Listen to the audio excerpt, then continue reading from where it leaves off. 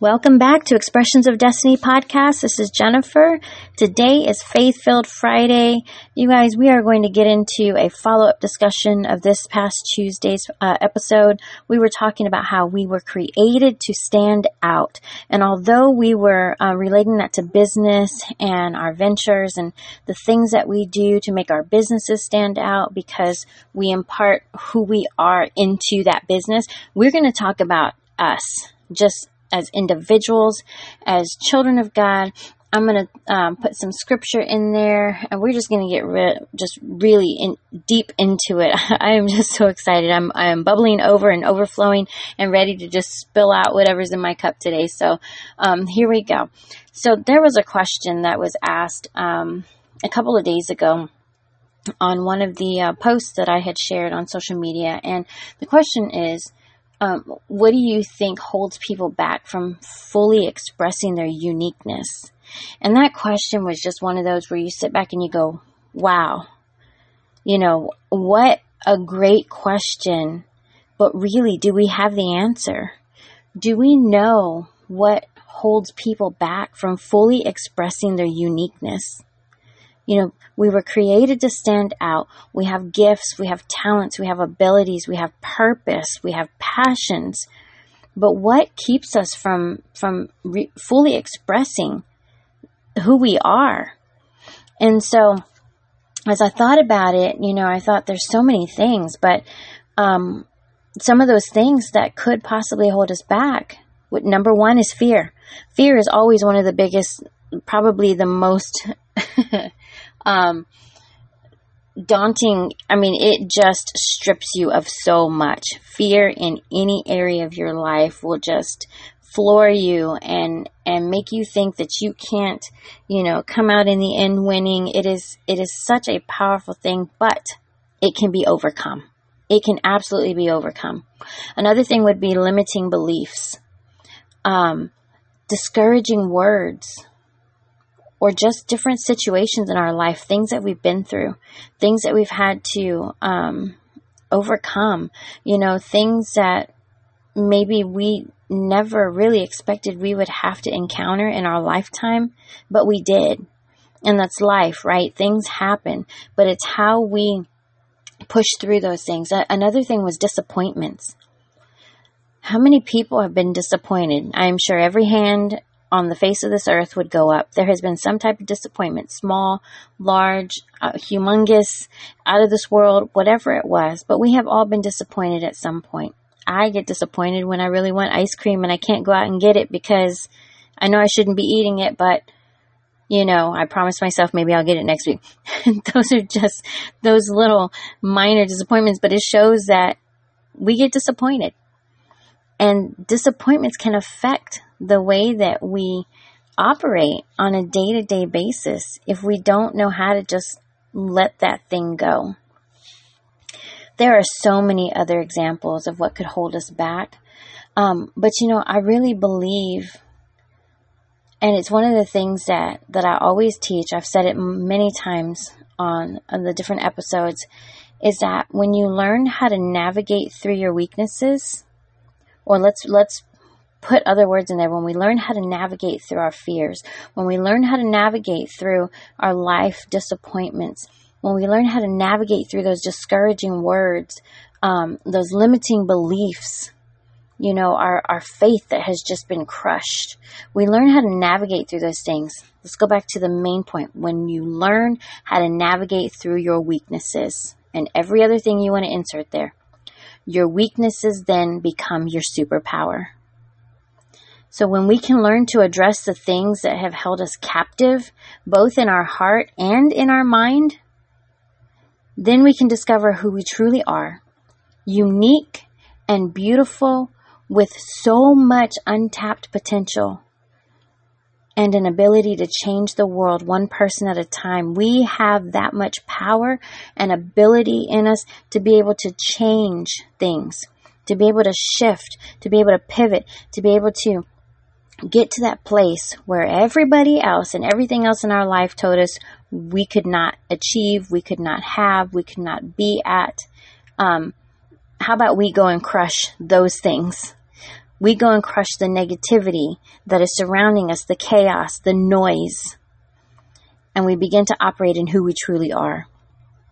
As I'm talking about these different things, and we begin to share, different questions or different scenarios, even in my own life, I want you to think about everything that we're discussing. And I want to have a conversation. A lot of times I get on here and I just talk and I share my heart and I pour out, but I want to have a conversation. And so, wherever you're listening to this podcast at, whether it's on one of our social media accounts, Facebook, Instagram, LinkedIn, or TikTok. Sometimes we'll put a couple of the video clips up there. Or if you're actually on the website, the eodproduction.podbean.com, drop your questions, drop your comments. Tell me how you feel about this. Tell me what you think. Maybe some of the things that hold us back from really finding what makes us unique. Share with me the things that, whether you agree or disagree, let's have a conversation about this, and let's really just dive in deep, because there are so many people out there that don't realize how much power and potential they have. And it's really heartbreaking because they find themselves stuck in a place. They find themselves just sitting there feeling like they have no purpose, like they don't know what they're supposed to do with the rest of their life, or they feel like they will never get ahead, or they may never achieve the thing that they had such a dream and a passion for, all because of something there, whatever it was, made them believe the opposite, made them stop dreaming, made them doubt who they are. So another question that was asked of me was, what is a good way to find out what makes us unique? And I had to really think about that as well. And it made me think about, or even really just picture a person standing there with shackles on their wrists and their arms and their feet, around their ankles. These shackles that keep us bound in whatever it is that we're doing. There have been constraints placed on us, limitations, and those are the things that keep us blind to what makes us unique. I ask this question all the time, and if you are a regular listener, you will know I say it over and over, but especially with educators, a lot of times I would ask the question, when you were a child, what did you want to be when you grew up? And I loved hearing the responses and the answers, because their faces would light up. They would get so excited to share what it was that they wanted to be when they grew up. And although they're sitting here doing something completely, totally opposite or different from that thing, you could still see the joy on their face. Their smile just told it all. And although they may see themselves as not being able to do that thing, they've forgotten that it's still part of them.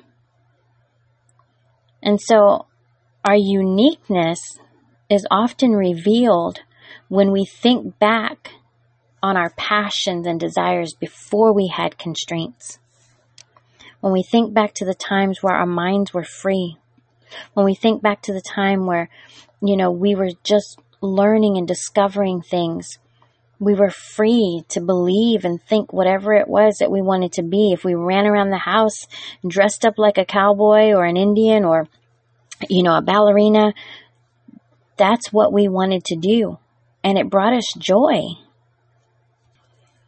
And sometimes we think back to those things as well and we think they're silly.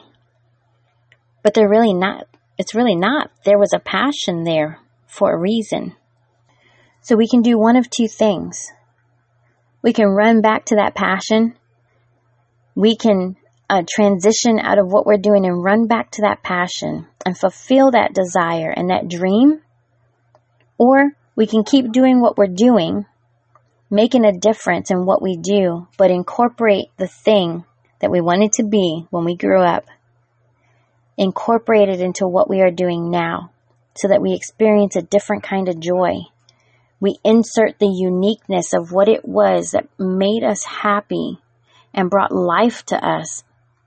And I guarantee it will bring life into whatever position, whatever job, whatever task you have, because you are now focused on, how can I take the thing that I had a passion for and a love, and the thing over here that I'm doing to serve others, and bring them together and create a uniqueness in that it's not no longer a job, but it's now a purpose. So I want to share a couple of scriptures that are some of my favorites. And I love the way that the word is spoken, and it just reminds us of our purpose. But the first one is 1 Peter chapter 4. It's verse 10 and 11. Each of you should use whatever gift you have received to serve others as faithful stewards of God's grace in its various forms. If anyone speaks, they should do so as one who speaks the very words of God. If anyone serves, they should do so with the strength God provides, so that in all things God may be praised through Jesus Christ. To him be all glory and power forever and ever. Amen. Now that entire, both of those verses are so powerful, but the first part of it in itself, each of you should use whatever gift you have received to serve others. We have been given these amazing and wonderful gifts, this uniqueness, this talent, these passions, not for self-gain, but to serve others, to be a blessing to others, to uplift other people, to be there for someone when they need something, to be just an encouragement. You know, one of my, I call it my gift because I just can't help myself, but I love to encourage people. Even when I'm in the darkest moment of my life, or the times where I feel like I am just sitting in a pit all by myself, I still can't help myself. I have to encourage other people. Because you know what? In encouraging other people, I've just lifted myself up. And I did it for someone else first. The more you give, the more you have. So when you use your gifts to serve other people, then the very thing that you may be struggling with, or maybe you're down, or you're frustrated, or you're disappointed, but you serve others first in that thing that God has given you, that special uniqueness. You serve them, then in return your cup is filled back up. Everything that was a discouragement, everything that was so hard, it's like that joy overwhelms you. You just can't help it. And so I love this verse for that reason, because it's just reminding us, I gave you something amazing. God is saying, I gifted you with this thing. Now go and use it. And I gave it to you, not to anybody else. Somebody else may have a similar gift, but what he gave you is unique to you. So you go and use it. And remember this as well. Not everybody will receive it.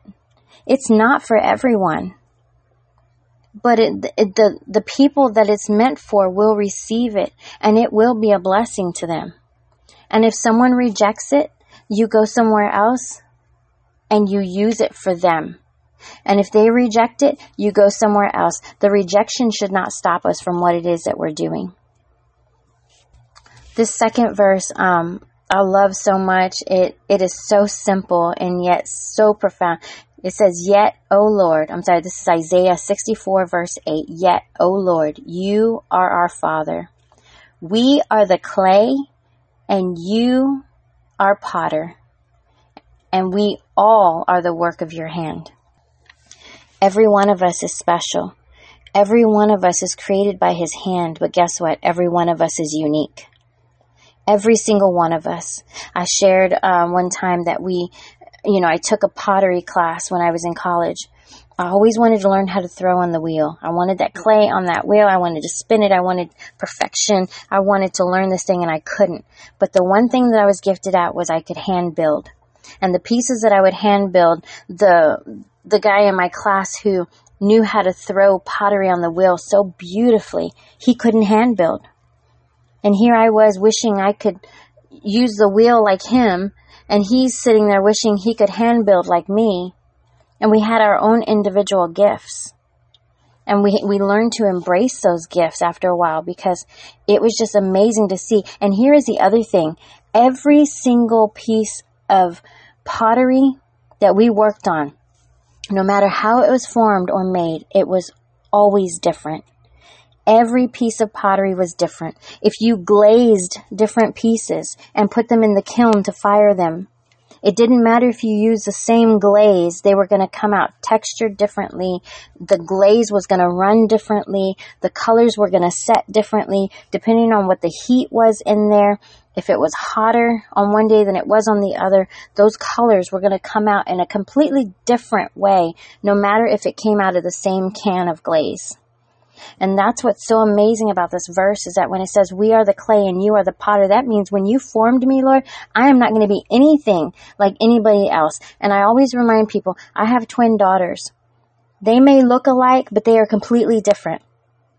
And honestly, they don't look alike. For those that are just meeting them or aren't familiar with them, you think that they were identical, but they are not. They have so many differences, so many unique characteristics.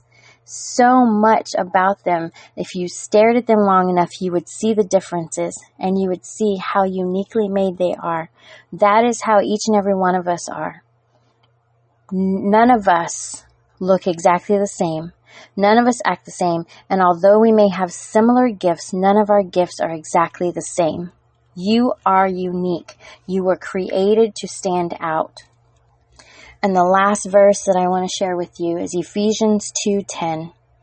This verse speaks volumes to me. Every single day I can read this verse every morning, and it will propel me and launch me into whatever it is that I am purposed to do in that day. Ephesians 2:10 says, "For we are his workmanship, his own master work, a work of art, created in Christ Jesus, reborn from above, spiritually transformed, renewed, ready to be used for good works, which God prepared for us beforehand, taking paths which he set, so that we would walk in them, living the good life which he pre-arranged and made ready for us."